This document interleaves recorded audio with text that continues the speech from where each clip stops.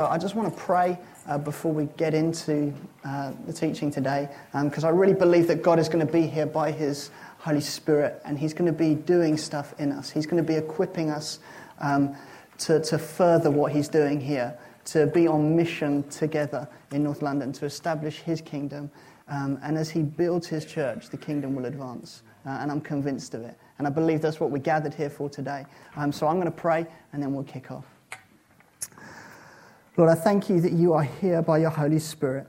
Lord, I thank you that you are generating a hunger in us for you, Lord, that is second to none. Lord, we desire you so much. Lord, we love you. Lord, we are hungry for your word. Lord, we are hungry for your presence amongst us. Lord, we're hungry for your kingdom to break in, Lord, to the lives of neighbours, friends, colleagues, university friends, Lord, all those around us, Lord. We are so hungry for you, Lord, and we pray, Lord, that as we look at your word this afternoon, Lord, we pray it would be living and active. Lord, we pray that it would split bone from marrow. Lord, we pray it would divide soul from spirit. Lord, that we would be a people equipped, Lord, and prepared for the mission that you've called us to.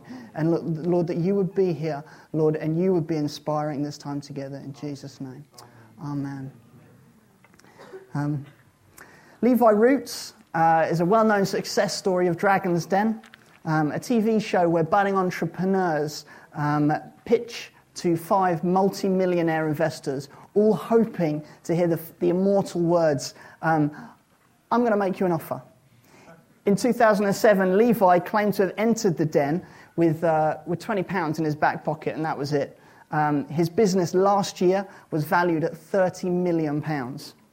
In his pitch to the Dragons, he secured $50,000, and his business, selling reggae sauce, as some of you may know it, literally transformed overnight. He went from selling a sauce at, pretty much the Notting Hill Carnival to it being in nearly every major supermarket. You see, you can even now get it on your pizza if you go to Domino's. You can ask for it with reggae sauce. The business just exploded. It went massive, and it all came from an initial investment. You see, sometimes things happen really quickly, and it can come out of the blue, and it can take us by surprise, as it might have him. You see, the beginning of the church that we're looking at in this series, Devoted, was a sudden and seemingly one event kicked it off and kicked it into life, and it happened seemingly overnight. So last week we looked at the event of the outpouring of the Holy Spirit, and this week we're going to begin to look at the results of that single event.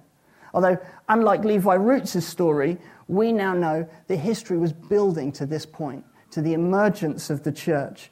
History was leading up to this event, and it came at exactly the right time, exactly God-appointed right time. And although the apostles and the Jews might not have known it, God knew exactly what was going on. He knew exactly the timescale and exactly the time frame. So what looks like sudden to us, it's not sudden to God. It's part of his plan of history.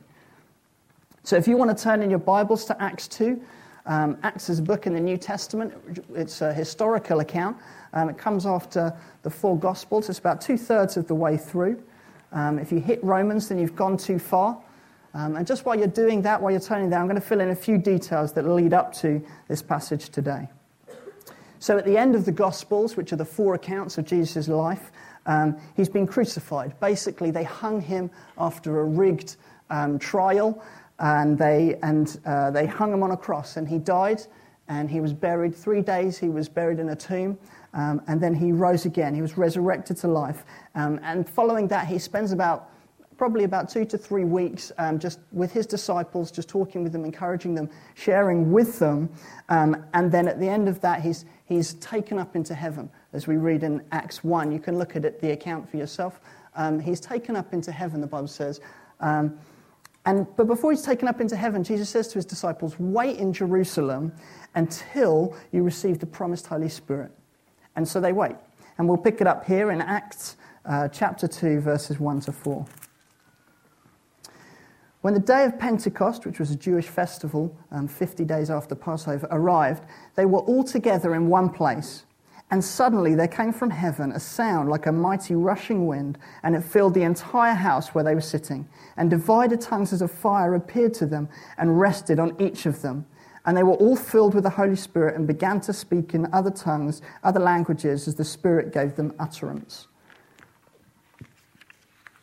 You see, this is the promise that Jesus was speaking of. This is what he was talking about when he said, wait in Jerusalem until the promise comes. And so at this point, Peter now stands up and he gives an explanation to the people that have gathered, thinking that these guys are crazy. They're just kind of mocking them. You guys are drunk and, it's so early in the morning. What's going on? And so Peter gets up and he explains what's going on. And now we're just going to jump forward a little bit to verse 36. And effectively what Peter's done is he's explained and he's explained to them what's going on. He's preached the gospel to them. And then we arrive at verse 36. Let all the house of Israel therefore know for certain that God has made him, that's Jesus, both Lord and Christ, this Jesus whom you crucified. Now, when they heard this, they were cut to the heart and said to Peter and the rest of the apostles, brothers, what shall we do?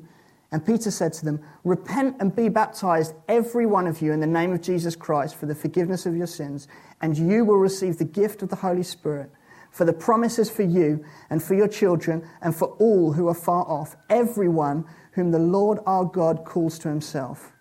And with many other words he bore witness and continued to exhort them, saying, save yourselves from this crooked generation. So those who received his word were baptized, and they were added that day about 3,000 souls. So Peter tells them the good news that Jesus came to forgive them of their sins, and he calls on them to put their trust and their faith in Jesus. And we're told in verse 41 that about 3,000 believed. That's quite a successful message to see. And we can see that all of a sudden there's a body of people that emerge. There's these 3,000 guys that emerge. And it's the beginnings of the early church. We can think of it like a school. That the Holy Spirit has instigated something and this school's begun.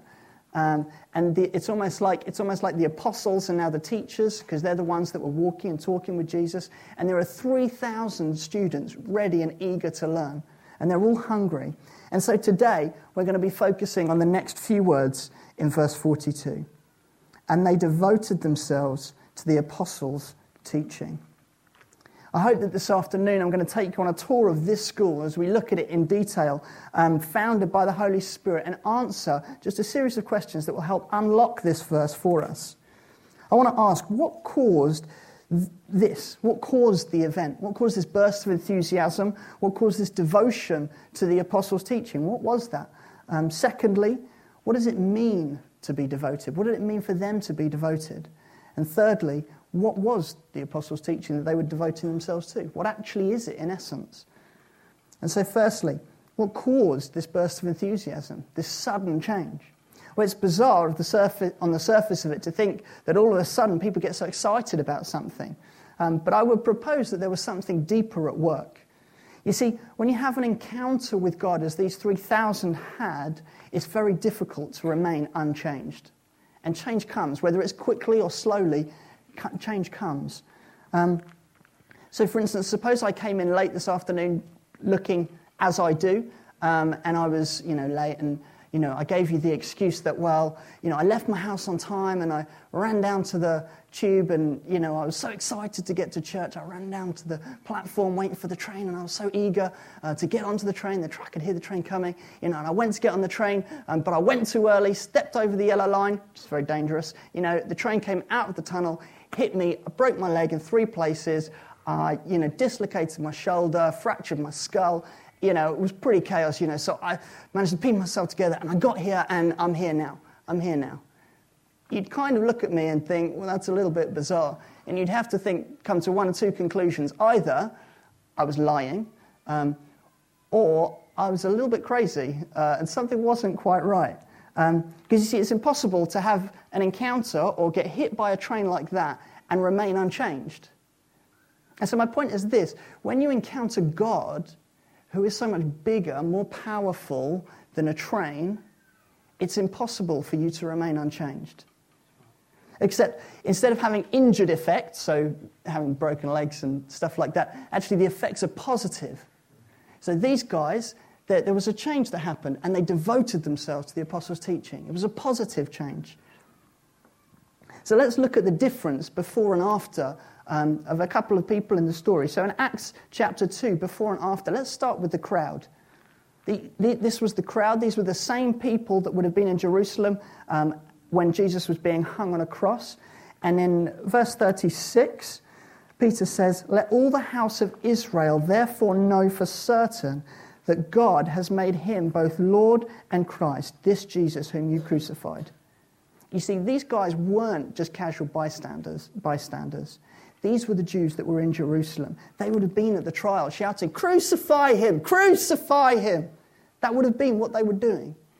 And now, they were receivers of the word, and they devoted themselves to the apostles' teaching. Just the transformation. You see, where previously there was unbelief, now there's faith. And where there was outrage at the claims of Jesus, of who he said he was, now there's devotion to his teaching. There's devotion, there's hanging on his every word. What about Peter? Peter, even he had an encounter with God that transformed everything. During the trial leading up to Jesus' crucifixion, Peter denied even knowing Jesus 3 times. And literally, a few days before he said, "I'm willing to die with you." And this guy's now denying him. What's even worse, he's denying that he knows Jesus to a servant girl. It's not even like it's contemporaries. This girl is socially under him, and he's giving into that. He's denying Christ. And now what happens here? He's preaching to 3,000 people. He's standing up and he's explaining what's going on. You see, at the end of the gospel, we can see Peter, he goes back to fishing. He's like, "Well, blow that. I've denied Jesus. It's a waste of time. What's the point?" So he goes back to fishing. And here, he's preaching the gospel. He's testifying to the resurrection.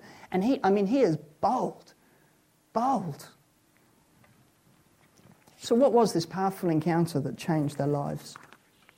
Well, they encountered the Holy Spirit. The crowd were convicted. In verse 37, it says, "Now when they heard this, they were cut to the heart and said to Peter and the rest of the apostles, 'Brothers, what shall we do to be saved?'" You see, they'd reached crisis point. They were no longer an angry mob at the trial calling for blood. Or they were no longer cynics looking on at the disciples going, "Oh, you're just drunk, you're just crazy." You see, they were broken men and women. They were ridden with guilt and shame of what they'd done, and they were cut to the heart. Peter, as he encountered the Holy Spirit, preached with such boldness. He was no longer cowering from a servant girl, but was testifying to literally thousands. See, when you have an encounter with God, everything changes. Unbelief turns to faith, fear turns to boldness, and hatred turns to devotion. So let's look at this word that's used, devotion, for a minute. What did it mean for them to be devoted, as we read in verse 42? Devoted means more than just an affection or love towards something. You see, I can show love and affection towards my wife, but to be devoted to her, it speaks of loyalty. It speaks of commitment. It speaks of a giving of myself, of a prioritizing of her. See, the result in verse 42 of being devoted to the apostles' teaching is more than just a casual interest. It's a prioritizing of it. It's more than just reading your Bible every day. It's giving yourselves to learning and to study. You see, I think of an engrossing story that Peter might have told, maybe of a guy who died called Lazarus. And you could just imagine it, these 3,000, maybe not 3,000, maybe a smaller crowd, just gathered around and were like, tell us. And Peter might start, well, of course, Jesus knew him, so he knew the family, and, so it was a very emotional time. Everyone was crying, and, Jesus was adamant. He said, roll away the stone. And the family just can't believe it. This guy's been dead in the tomb for, 4 days. He's going to stink. There's no point in getting the tomb out of the way and stuff. And you've got this crowd that are just hanging on his every word, just thinking, well, what happened next? What happened next? And Peter's saying, well, they rolled away the stone, and Jesus stands there and he shouts into the tomb and he says, "Lazarus, come out!" And what happened next? Tell us, what happened? And then Peter said, well, this guy all wrapped up in his tomb clothes, he's shuffling out of the tomb, and he came back to life. 4 days dead, and he came back to life. And you can imagine, as Peter's conveying this, that these guys are just listening intently. And their eyes are wide, their ears are pricked. They're like, go on, go on. They're hanging on his every word. You see, to be devoted would have meant more, would have meant that they prioritized the apostles' teaching. They would have held it in high esteem. They would have invested their time and energy in listening to them, in learning from them. These are the guys that have walked and talked and been with Jesus. Yeah, they made their mistakes, but Jesus corrected them. Jesus talked to them. And so they would have hung on their every word. So if that's the case, then we'd do well to try and determine what it actually was that the apostles were teaching. What exactly was it that they were saying? Well, at that point in history, they didn't have the rest of what we call the New Testament. So they wouldn't have the letter that Paul wrote to the Ephesian church. They didn't have Romans, another book in the Bible, to tell them all about justification by faith. In fact, there weren't any fancy words or complex terms that we now use. There was none of that. And just as the Apostle Paul demonstrates in his preaching to the gathered crowd, all he had was the gospel of Jesus. And I want to tell you today that the gospel of Jesus is all you need. The gospel, the good news of Jesus is all you need. Gospel literally means good news, because it is good news. The good news that we are sinners. Doesn't sound like good news, hey? But we are sinners, and we rightly deserve judgment and death. But God loved us and sent Jesus into the world to live the perfect life and to die in our place and to forgive us of our sins. Jesus then rose again, conquering death, and poured out his Holy Spirit so that we could be equipped with his power to live for him. That's the good news of Jesus. And like the crowd, we have to make a decision.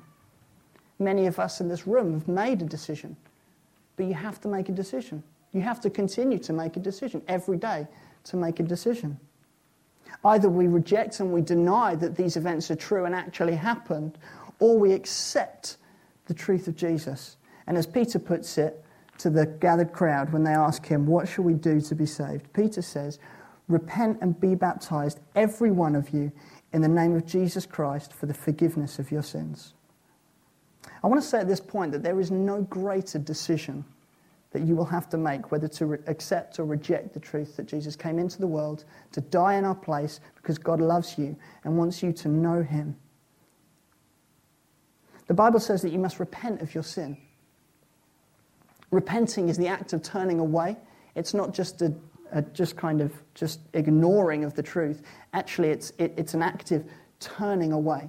So you do a 180, you put your faith in Jesus. You say, I'm no longer I'm going to say I'm sorry for all of that. I feel the guilt and the shame, the conviction of it, and I want to apologize, and I want to turn away, and I want to put my faith and my trust in Jesus.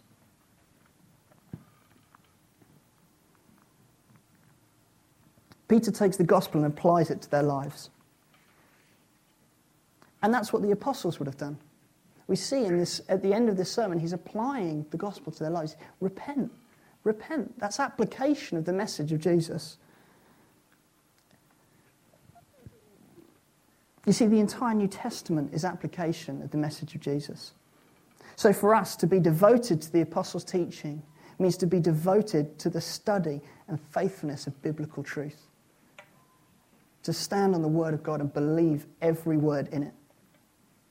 At this point, I want to introduce two words to you. Some of you may be familiar with them. They are theology and doctrine. Theology is the study of God. If you're a believer, you have a theology because you know God. You experience him.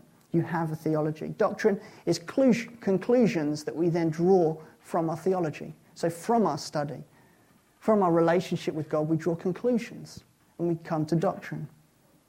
The Bible contains so much that actually these terms aren't necessarily found in the Bible, but it's helpful in our understanding to use those terms because the Bible contains so much truth that actually it can get quite confusing at times, and actually to look through And because we don't have the apostles with us, we can't sit at their feet like the 3,000 would have and say, well, tell us what happened. Tell us what Jesus said.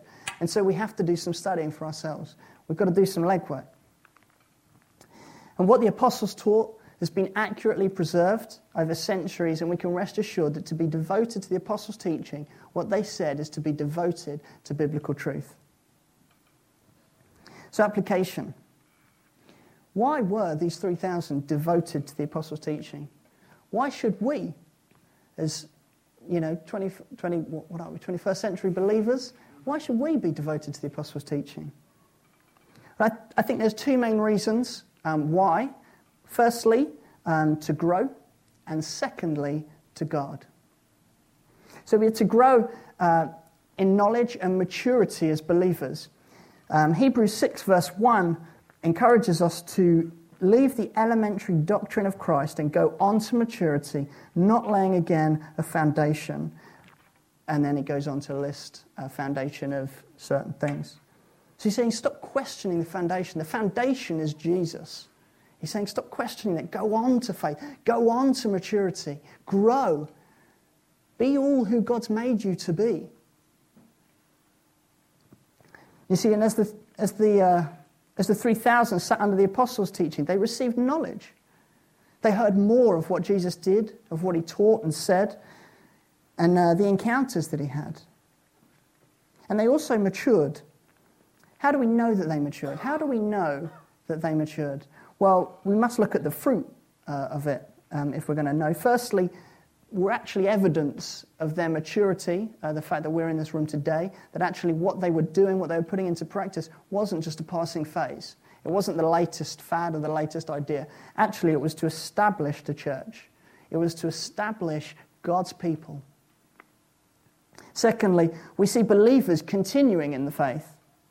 We only need to go a few chapters in the book of Acts and we find a guy called Stephen being stoned to death for preaching the gospel.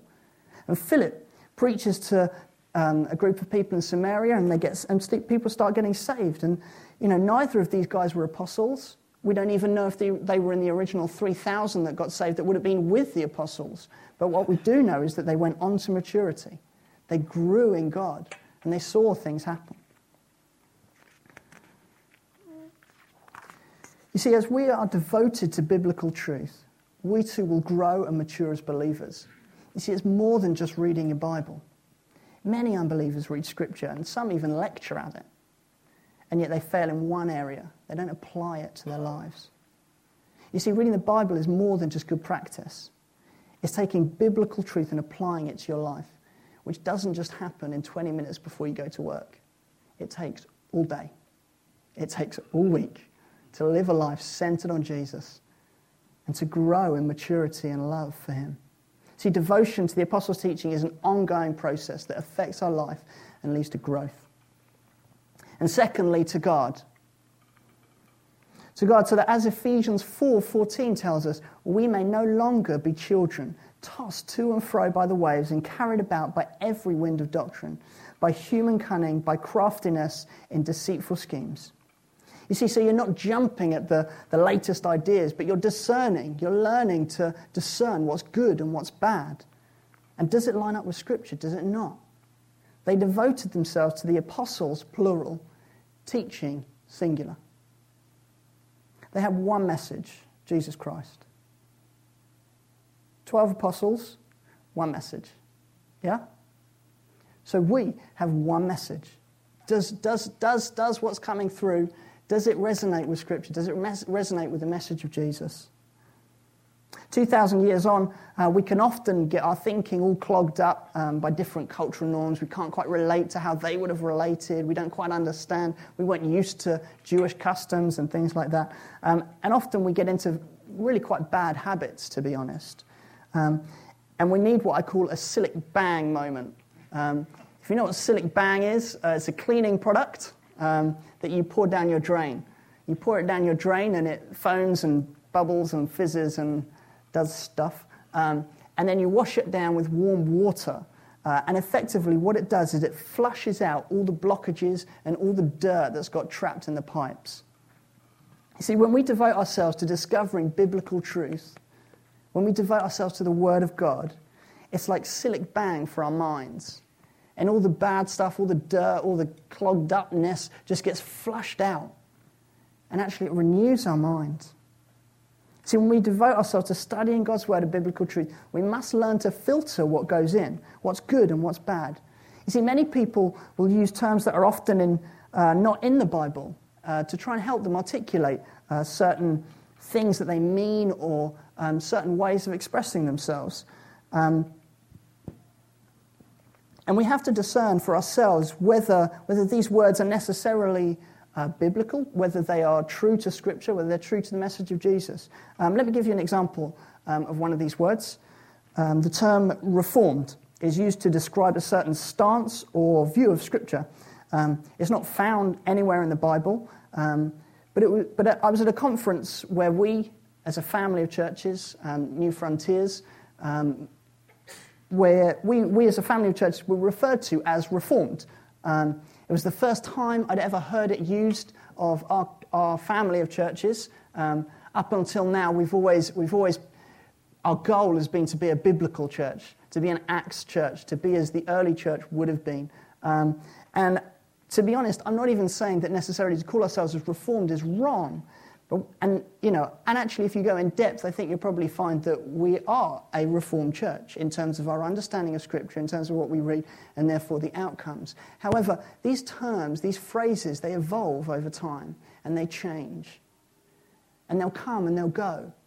But as soon as Reformed moves away from being biblical, we'll forget it. Throw it out. Because there's no point. Because we want to be a biblical church. We want to be a church as Scripture tells us we should be. See, I want to share with you a little of my own testimony just on this subject. I grew up in a Christian home. I knew quite a lot, to be honest, just by assimilation, just being around a lot of Christians. I just absorbed it. I became quite apathetic as a teenager. I didn't really care. I didn't really understand its necessity in my life. And I remember God convicting me one night at university, and I recommitted my life to God. And to be honest, I hadn't read a book since I was 12, and I'd blagged all my English exams. I just didn't like reading, so I didn't. And then I remember Tanika, my now wife, at the time, she gave me a little book, and she kind of said in jest, listen, if you can read this, you can read anything. And what she gave me was a 50-page little booklet, and I can remember thinking, fine, I'll just stick it on the shelf. It took me about a week to actually pick it up and read it, and it was only 50 pages. It was about so big, and it was about the prayer of Jabez. And effectively, the prayer of Jabez is a prayer in the Old Testament in a book called 1 Chronicles, and it's just a record of somebody's prayer and what they prayed and how God answered their prayer. And effectively what this book did was just talk you through it, and then just gave you a little study at the end just on the prayer of Jabez. And I don't really know what happened or how it happened, but from there I got hooked. And it was like God just sowed a seed of kind of almost studying, almost learning His Word. And so I just started to read the Bible more. I just started to read other books that I found more. And it just kind of kept on going, really. And I suppose one book, well, a couple of books really for me that really helped me were written by a guy called A.W. Tozer. He's not particularly a theologian. He was a church leader in America some 50 years ago or whatever. But what he did was his style of writing just connected with me. And I want to encourage you to find those things, to find those styles that you connect with and just immerse yourself in them. For me, the thing about A.W. Tozer was he would just set off a little bomb in about 3 or 4 pages, so it was really easy to read, so it was great. And he'd just set off a little bomb and then just leave me with the legwork to go and find out, well, does it really say that? What does it really mean? What does it really, And it was just a good practice in terms of disciplining myself to learn and to study. And to help you guard against being blown by every wind of doctrine, I also want to recommend a couple of other books. Don't worry, this won't take long. I know you will love reading, and you probably actually already have, many of these resources anyway. So firstly, I just want to recommend Systematic Theology. I don't think it's necessarily comprehensive, but I think it tackles a lot of the mainstream theological issues that you and I are likely to come up against. It's written by a guy called Wayne Grudem. He does very well in presenting different opinions and then letting the reader draw his own conclusion. And he does try and help you steer from major heresy, so don't worry on that front. But he's just very, very clear, very accessible, very good. It is a volume, it's not a book, it's a big thing. But you dip in and out. There's different subjects, and you can use it as a resource, as a tool to fuel your study, to fuel your learning. Another is John Piper. I would recommend any books or sermons by him, but learn to filter. Again, just with Wayne Grudem, learn to filter. Learn to filter all these guys. He's very good at making theology simple and accessible, he's a big brain. He's an even bigger brain for making it accessible. Thirdly is a guy called Andrew Wilson, who again is very good in a very similar vein to Piper. In fact, he's probably more accessible because he's a little bit younger, but the less said about that, the better. But he's very good. Although he's younger, he's very well advanced in thinking, and his level of theology. He's very good at that. But I just want to say that above all of these tools, let's be devoted to Scripture. Scripture must be our priority, to grow in maturity and guard against deviations from biblical truth. And that's why we've got to read this. That's why we've got to spend time in the Word of God. That's why we've got to spend time invested in reading our Bibles, in grappling with them, in gleaning what we can, in understanding the truth as revealed in different passages and how they connect together, and what's it really saying on this issue? How do I tackle this in my life? And just as I start to wrap up, I'd like to return to what caused this burst of enthusiasm to be devoted to the Apostles' teaching. Well, Acts 2 makes it perfectly clear that when people become believers and receive the gift of the Holy Spirit, this devotion to the Apostles' teaching is an overflow. We often think of academic theology and being filled with the Spirit as kind of separate things, as if they're almost polar opposites. Either we're really into the studying and the theology and we're really going for it, and that's our thing, or actually our theology is a little bit liberal and we're going after the Spirit. We want the gifts of the Spirit, we want the manifestations of the Spirit, we want this, we want that, and it's kind of like we almost become those two polar opposites. See, it's often thought and occasionally been said that you can either be a fool for Christ at this end, where you kind of throw your theology out and you're going after God and crazy and almost a little bit wacky, or you can be a theologian on ice. So you can be a fool for Christ or a theologian on ice. I want to suggest that there's a third way, that we can be a theologian for Christ, that we can meet somewhere in the middle. You see, if we're devoted to biblical truth, then we must be committed to being filled with the Spirit. And when we're filled with the Spirit, we must be devoted to biblical truth. It's a cycle.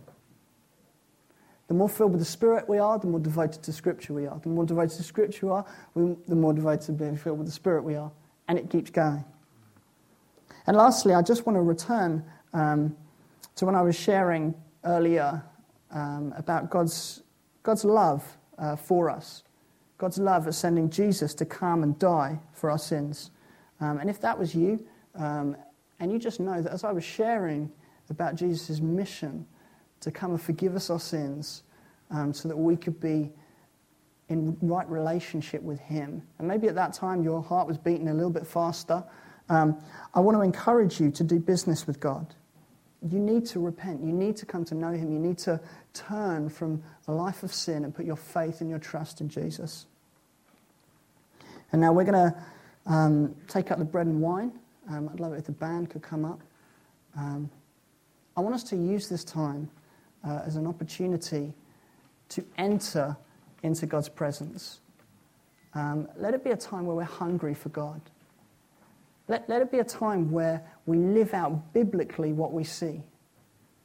Let it be a time where we invest in what God's doing in us. I just wanted to pick up really on that word just before we closed, that time of singing beforehand, about us being an army and moving forward and taking steps forward. Let's get up. Let's go. This is what God's called us to. And I just really felt God say that even in the times of worship, there's equipping. There's equipping that comes. You know, the way we sing these songs, the way we gather around biblical truth like this on a Sunday has consequences and effects that last not just over the week, not just over the month, but years.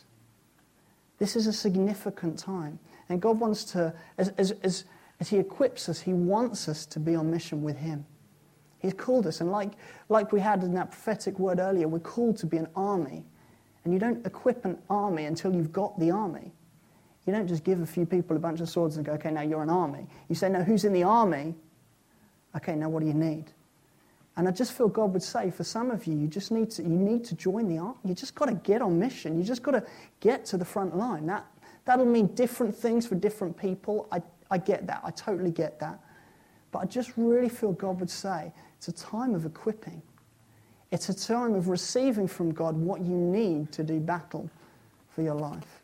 And so don't neglect these times. Don't neglect moments with God. Don't neglect times with other believers where you're sharpening one another, where you're encouraging one another. And so I'm going to pray. And then we'll take Brendan one. Lord, I thank you that you are steering this ship. Lord, I thank you that you, Lord, you give us all we need. Lord, I thank you that, Lord, we have faith in you because faith comes from you. Lord, because you've given us faith. Lord, I thank you that we love because you first loved us. Lord, I thank you, Lord, that you are completely committed to your plan and your purpose here. And Lord, we just say as a church, Lord, we're hungry for you. Lord, we're hungry to jump on board with what you're doing. Lord, we don't want to step out of line, Lord. We don't want to go too far ahead or too far behind, Lord. We don't want to latch on to the latest idea, Lord. We want to be following you. Lord, we want to be committed, Lord, to what you're doing here. Lord, we pray, would you come? Would you stir up faith within us? Lord, would you stir up hunger within us, we pray. In Jesus' name, amen.